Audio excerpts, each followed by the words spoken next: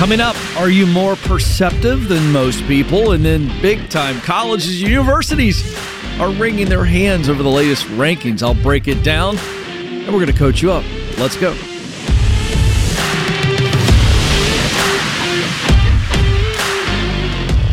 Helping you win in your work life so that you can win in other areas of your life as well. This is the Ken Coleman Show. I'm Ken. All right, question of the day. Do you know how to read the room? If you think you know how good at reading the room are you? I mean every room. This is the parent-teacher meeting. This may be your counseling session with your spouse. This is a business meeting, maybe a client pitch. I don't care what the room is and what the goal is. I want to know, do you know how to read the room? Now, some people have a natural giftedness for reading the room. We call this the gift of discernment, right? They can discern what's going on. They have a feel, if you will, for everybody in the room and what's going on. But a lot of people, I dare say the majority of people, don't know how to read the room. They miss nonverbal cues. Has this ever happened to you? Ever been in a meeting where you see someone not reading the room? And not only do they not read the room, they charge full bore into the opposite of what the room is saying they're feeling. I will tell you, and I've got to protect the names here. I was recently at a, let's call it a networking event. A lot of influencers are in the room. I was privileged to be there, and there was a moment where the organizer of the event went around and called on some of us and said, hey, share a few words here, here, and here. And so the room was full of athletes and coaches. And so it's a heavy sports feel in the room.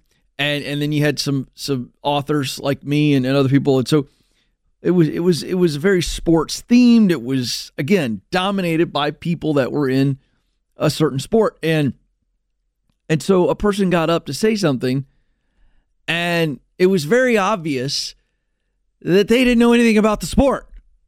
And they tried to tie in the sport, and it was so painfully awkward. You know, it would be like me trying to talk about interior decorating in a room full of interior decorators, and me just trying to talk about the nuances. And I try so hard to fit in. Everybody would be going, we're interior decorators. You are not. Why are you talking? And so this person just didn't read the room. Had they read the room, they would have realized, I don't know much about the sport. I probably don't have much to say. And if I say something, it should be something that I know about, not try to connect everybody in the room on something you don't know anything about. And it was so painful. Everybody in the room was uncomfortable except that person. They didn't know how to read the room. And so if you can't read the room properly, let's put this now in a business context. Let me tell you what will happen.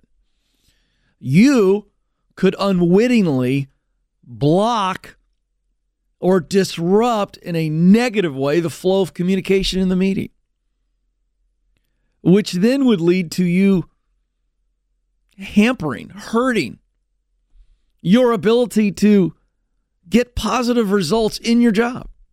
It could cost you relationships. It could cost you a relationship. It doesn't mean that somebody thinks you're a bad person all of a sudden, but may go, hey, I don't want to associate with this person. That was so painfully awkward. What do we do when we're around people that are really awkward? You know what we do? We avoid them.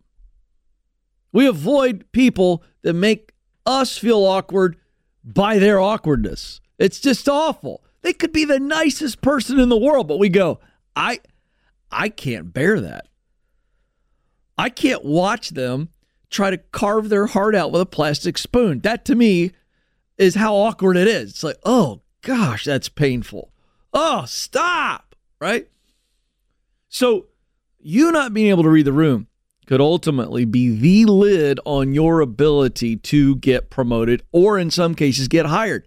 I will tell you something. So many people bomb their job interviews because they don't know how to read the room. Now let me also say this. I fully admit that the job interview is one of the most pressure-filled moments of someone's life. And so you could not be thinking clearly because you're so nervous. But again, you got to prepare for that to the point where you go, look, I'm nervous, but I'm prepared. And for heaven's sakes, I might not have all the greatest answers, but I should probably read the room. So I want to walk through this because reading the room, the ability to discern, is a skill that I believe you can improve on if you have something to work with. Now, some people are just so unbelievably tone deaf, it's going to be hard for them. But I think you can do it. And I think you can improve if you're bad at being present. Because I think this is a big part of his being present. Now, if you don't believe me, I want you to consider for a moment how fast you can dial in when an emergency goes down in the life of your child or loved one. Now, think about this for a moment. This isn't about capability.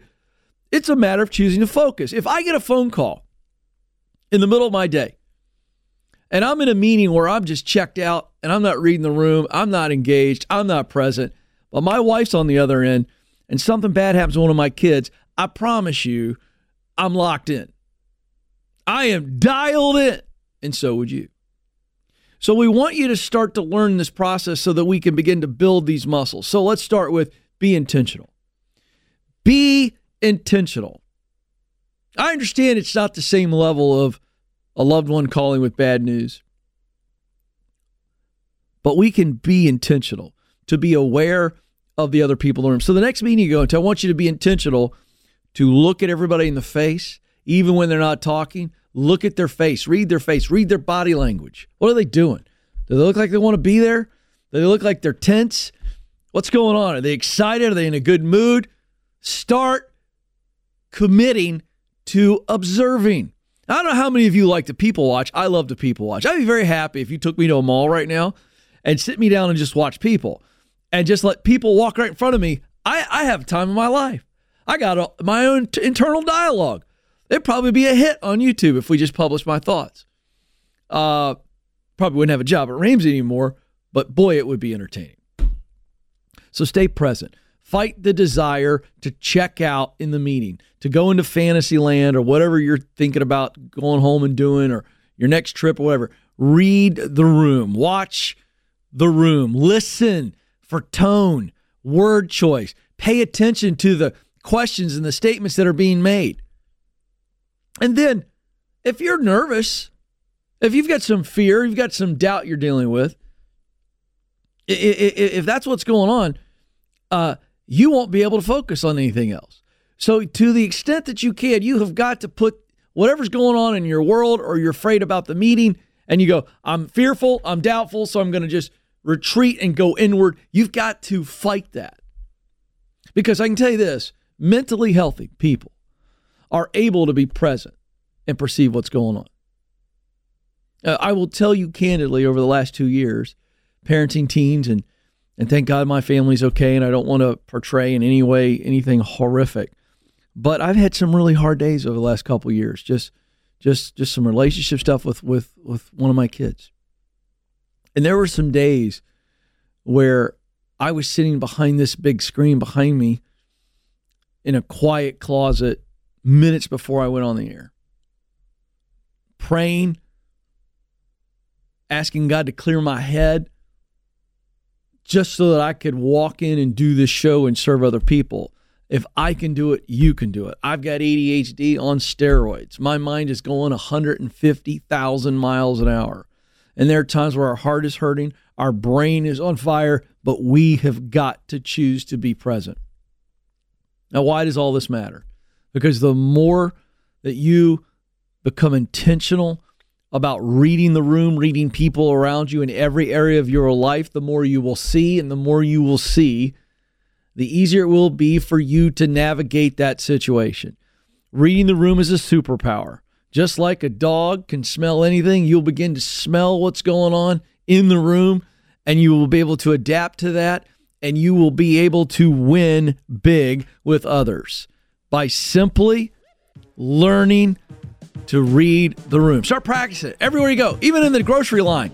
Start reading everybody in line behind you. I think you're going to turn into a great game, and you're going to gain a lot from it. This is the Ken Coleman Show.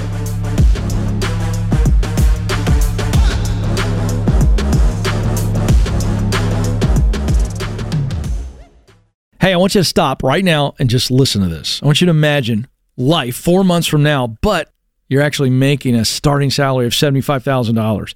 Bethel Tech has a front-end web development micro-credential that you can earn in just 15 weeks for only $5,000. Coding skills are in high demand right now, and you learn them in less than 4 months. So whether you want to level up your career and salary or you've always wanted to be in tech, you can get started on Bethel Tech's front-end web development micro-credential or a data science micro-credential, another hot field. Now's the time. Let's go. The next class actually is right around the corner. March 18th is when it starts, and Bethel Tech is going to offer you, as a Ken Coleman Show listener, 10% off. So go to betheltech.net/Ken Coleman for details. Terms and conditions apply.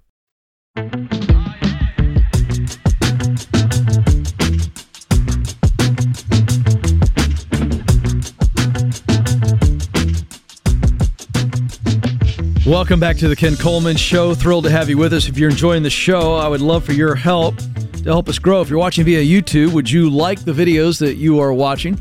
Subscribe to the channel and share the videos with someone you believe will benefit from them. If you're listening via your favorite podcast app, follow us and give us a 5-star review and share as well. All right, so let me set this up. This article I'm about ready to get into. For those of you that are new to the program, and this will help you understand why I'm going to tell you about this article. I have been telling you for a long time that colleges and universities have been colluding with government officials for decades to sell you a message which is increasingly becoming false.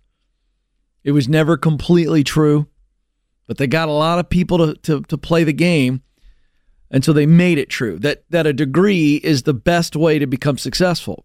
That's why for decades, a lot of companies would require that you have a college degree for a white-collar job. Why? Did it make you better than anybody else? No.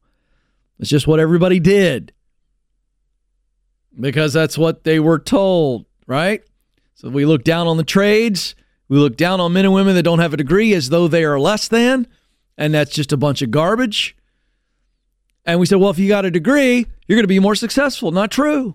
The degree doesn't guarantee anything. You still got to go work and be great.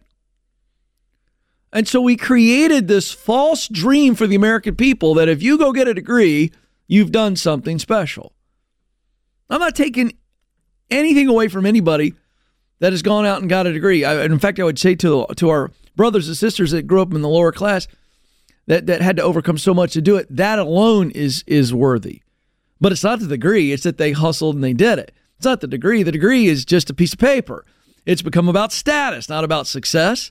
That's all it is. It's status. It's a status symbol. And so here comes this story. And I've been telling you, a college degree is about status. A lot of parents want to tell all their friends and family members, well, we're so proud of Junior. He just got a degree from the state school, and we're just so proud of him.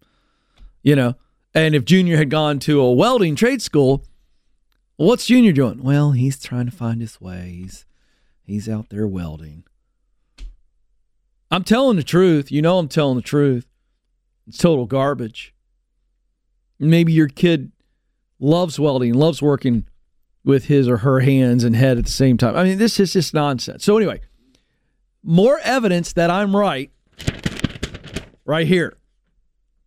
Vanderbilt. This is the headline. Vanderbilt. This is in the shadows of Nashville, okay, right here in our home area. Vanderbilt, big time school, academic.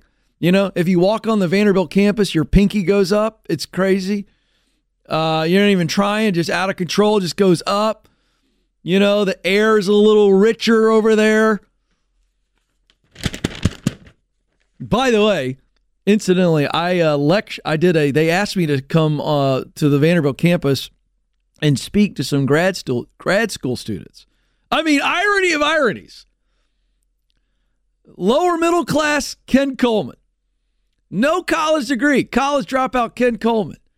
I get invited to Vanderbilt, and I'm talking to all these med school grad students. I mean, these kids have got more intelligence in their pinky toe than I have in my entire brain. And yet they wanted me to come in and help them figure out which direction they were going to go in life. What? After all that money and all that time, you got to get this clown in there? What does that tell you? All right, here it is. Headline: Vanderbilt doubles down on criticism of U.S. News and World Report college rankings. University leaders are calling the methodology of the ranking, quote, an attack on the very notion of academic excellence. My pinky finger just went right up. Just whoop. Why is Vanderbilt and other college and university bigwigs so distraught? Because apparently U.S. News and World Report, which for decades has done a college and university ranking, and it's nothing more than marketing. And so all these colleges get all excited about it because they get out on the list. And so they're the top choice of all these parents and kids. And they're just racking in the tuition money through student loans. And it's big business. That's why this is a big deal. So apparently U.S. News and World Report, Alex, changed their rankings. And so Vanderbilt dropped in the rankings. Horror of horrors. Vanderbilt dropped in the U.S. News and World Report rankings, and the administration is upset. You know what they ought to be upset about? How crappy their football team is. That's what they ought to be upset about.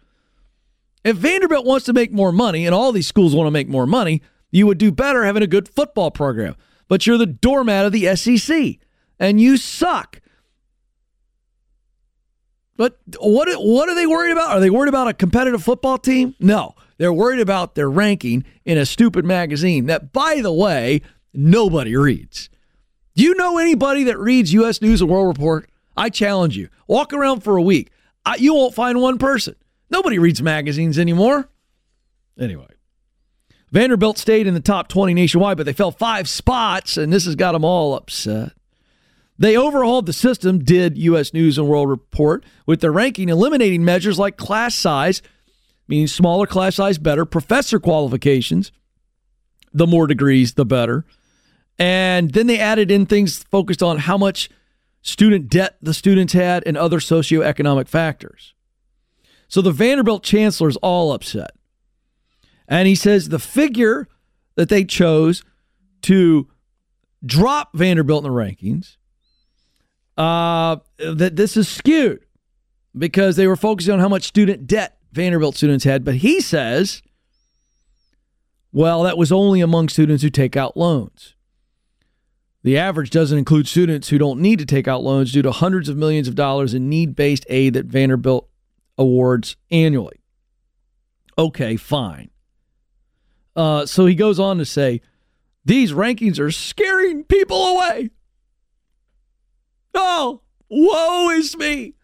How many of you join me in feeling so sad and outraged that Vanderbilt has dropped 5 spots, but still remains in the top 20 schools on U.S. News and World Report's rankings?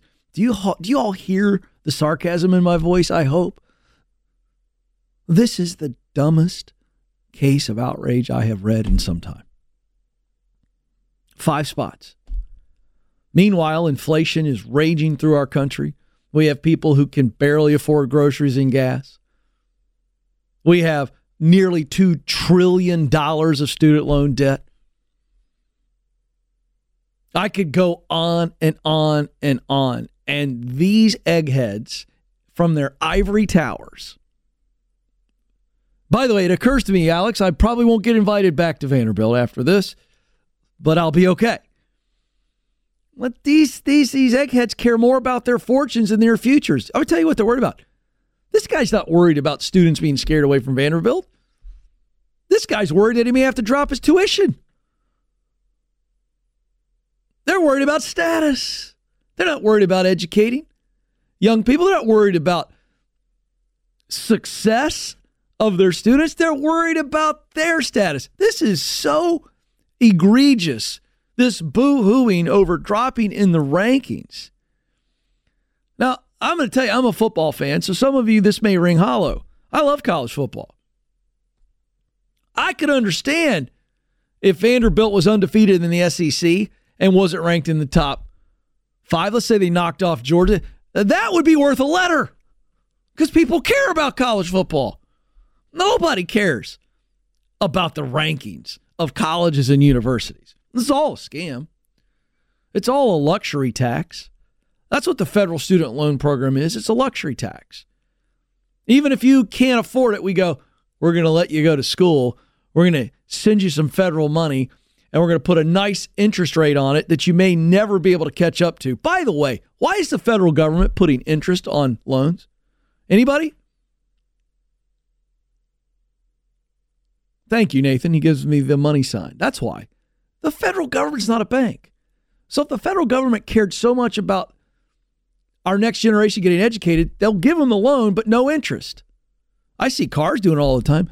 0% interest for what? Why is the government of all things charging interest? There's a question that we need to be asking. Why are we saying, the Biden administration saying they want to forgive student loans, and yet while they're posturing politically, they're allowing kids to sign up for student loans as I speak right now. So some get it, some don't. Come on, folks. I don't care what party you subscribe to. I don't care if you call yourself a liberal or a conservative. That ain't right. If loans are so bad they need to be forgiven, why are we still giving them out? Period. I'll tell you why. It's a luxury tax. It's a hidden tax on the American people, and it's out of control. We got to do something about it. And this kind of crap right here, please, spare me, Vanderbilt. Spare me. You're going to be okay. Go have yourself some high tea and crumpets and calm down, Chancellor. And maybe think about why you're in this game to begin with. It's ridiculous. This is the Ken Coleman Show.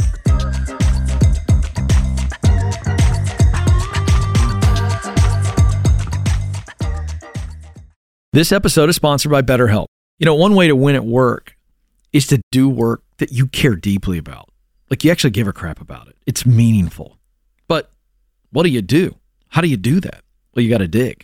You got to figure out, what is that? What is in my heart? That's why I ask people all the time, who are the people you really want to help? So you got to spend time on that. So how would you spend maybe an extra hour a day? Is it about reading a book, listening to a podcast like this or something else? Is it a new skill? Or is it coffee with a mentor? Is it yoga? Maybe, maybe not. But can I make a suggestion? If this is about the heart and doing meaningful work, I think therapy can help you find what really matters to you. Your life experience, environment you grew up in, pains, victories, that shapes your heart. And if you're thinking about therapy as well, I just got to have something really bad going on in my life, I think you're missing it. I want you to try BetterHelp. Just try it. Therapy isn't just for people who are going through trauma. It's really great for awareness, self-awareness, to be able to build skills, to take that awareness and transfer it into work that really matters to you. And boy, will that change your life and your income. BetterHelp's awesome because they're flexible enough to fit your busy schedule. And it's all online. You fill out a short questionnaire, you get matched with a licensed therapist, and you can switch at any time for no cost. Listen, folks, I do regular therapy. I can't endorse it enough. It's about awareness, and awareness is a superpower. So make time for what makes you happy.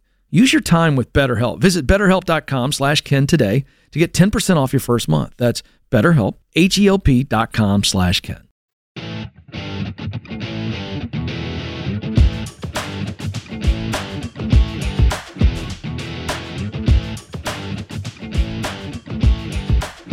You were created to fill a unique role in your work. Period. That means you are really valuable, but that also means you've got to do it. Because if you were created with intention to work, to contribute to this world, that means that somebody out there needs you to show up and give your best. So this is not an option. People who understand they're created to work don't quiet quit. Because they go, that's cheating me. And it's cheating the people that I could be helping. Interesting. So anyway, if you believe that's true, but you're going, okay, Ken, what's that work? What is that work that I was created? How do I figure that out? We've created a wonderful tool that hundreds of thousands of people have used now. It's called the Get Clear Work Assessment. It'll measure what you do best. That's your talent. It'll measure work you love to do. That's passion. It will measure the results that motivate you. That's mission. So when you use what you do best to do what you love to produce results that matter to you, you're on purpose. And this assessment will give you that, a detailed report, a deep dive. It's a self-awareness tool that will give you the clarity and confidence and the courage that you need to step out. So go get it. KenColeman.com/assessment. KenColeman.com/assessment. All right. So we've got another viral video. A week doesn't go by that we don't have somebody going out on TikTok. Good Lord, save us all. Saying something about what they think about work. Now, this one is interesting. The team brought this to me. So we're going to play it, right? And then I'm going to walk you through this because I've got an article here where this gal talks about this. But this is very interesting. Let's roll this. All right, tell me why working a corporate job feels like a full-time acting gig. Like, why do we just show up every day pretending that our genuine passion in this lifetime is the growth of the business? And like, why do we go into meetings using really sophisticated language just to prove to everyone how smart and polished we are when we know we're not using that language outside of work? Like, is it just me? All right, so I love this. So, bless her heart, young gal. She asked an interesting question. Because she poses this idea that I'm going to work and I'm acting. Well, you're not. More on that in a moment. She's not an actor. An actor goes on set and portrays another character. But this is the analogy that she's using. But this is the question she asked. Why do we show up every day pretending our genuine passion in this life is the growth of the business? Okay. Well, let's break that wonderful question down, shall we? It is rooted in all kinds of immaturity, and God bless her, she's young. Okay? So I think it's an interesting question. So a lot of people like this video. So let me walk you through what's wrong with the question. The question isn't, why do we show up every day pretending to have this genuine passion about this business that I work for? Well, that's not it. Well, first of all, we shouldn't be pretending that we have a passion for it. We should be showing up every day, grateful that we have a job, understanding that it provides us income, and then, because of that income, a stability to be able to say, do I want to climb this ladder or do I want to change ladders? What is the direction of my life? So you shouldn't look at a job as I've got to go in and pretend to be passionate about making the company money. That is so misguided.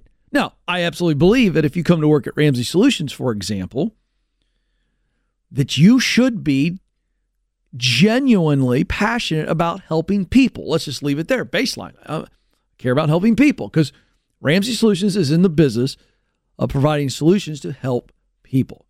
So you should say, I care deeply about doing a job that indirectly or directly helps people. So baseline, that's what I've got to do. Now, do you have to be passionate about the baby steps and all the money stuff to win here? No, you don't. You can come in and with integrity and say, I believe in the system. I wasn't passionate about it before, but this is a great opportunity to come do the type of work I do for a company that I believe in. So I believe in the company and I want to help people. Am I jumping around all day long every time Dave talks about baby step 3? No. But that's not the point. So there's no pretending. But wait a second. What if you love helping people and you love coding, doing that kind of, technology type coding and all this stuff? What if you love that? Okay, great. You shouldn't come in and pretend that you're passionate about making the company a bunch of money. That's silly. You should come in and genuinely go, I know that my work is making a difference in the lives of people. I enjoy the work, and I think this is a good company, and I'm happy to be here. I'm grateful to be here. That's it. So the company making money leads you to an opportunity to grow. You have to stay at a company for the rest of your life. Nobody does that anymore. But understand, young people, listen to me, understand, you're coming in and your sole existence in your job is to make the company money. That's so misguided.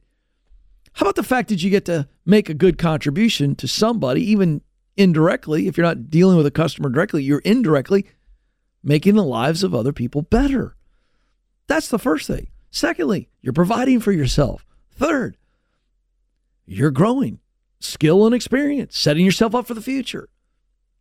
There's this mindset among this younger generation that they are somehow some type of indentured servant for these companies where they just have to show up. No, you don't. You don't owe that company anything. You know, an indentured servant was someone that literally was a servant for someone to pay their debt off. You don't owe these companies anything. Young people, you don't owe them anything other than do the work that they've asked you to do in order to receive pay. Other than that, you don't owe them your lifetime loyalty. That's not I must pledge my fealty like it's a king. No. But have some character. If they pay you to do a job, do the freaking job. And if you want to leave, bless you. Go, leave. But it's become this victim mentality, and it's thus us versus them and all this garbage. And I see it here. I mean, listen to this quote. She goes on in the video. It doesn't feel like we can really live our lives when we're so drained, especially mentally, sometimes physically, from the character we play at work. What in the world are we talking about? Now, if she had said, I feel physically drained because of working long hours, I feel mentally drained because my boss doesn't train me, doesn't speak into my life, doesn't encourage me, I say, yeah, leave. That will drain you. But you're drained by this character that you play? What are you talking about? You're making all this up. You're not playing a character. You know what you are? You're a team member. And if you play a sport and you're on the team, you got a job. The coach goes, I need you to do this on the team. And that's what you do. You don't walk around going, I can't play this sport anymore because I'm playing a role and coach wants me to play linebacker and I can't do it. What is this nonsense? Now, this is the feeble minds of this young generation. They're so weak. They're so terribly weak because they've made everything about drama instead of this is life. I got to come in and do a good job. If I do a good job, I get to keep my job. If I do a good job, I got a chance to get promoted. I'm not playing some role. I'm not faking it. If you are, leave. Go somewhere where you can do the role with some genuine authenticity and effort. Folks, help out that young person in the office. They need a mentor. They need to be coached. Put your arm around them. Just teach them how to do life because apparently their parents haven't. And they're so freaking stressed. And that's stressing the rest of us out. Thanks for listening to The Ken Coleman Show. For more, you can find the show on demand wherever you listen to podcasts and watch the show on YouTube. You can also find Ken across all social media by following @Ken Coleman.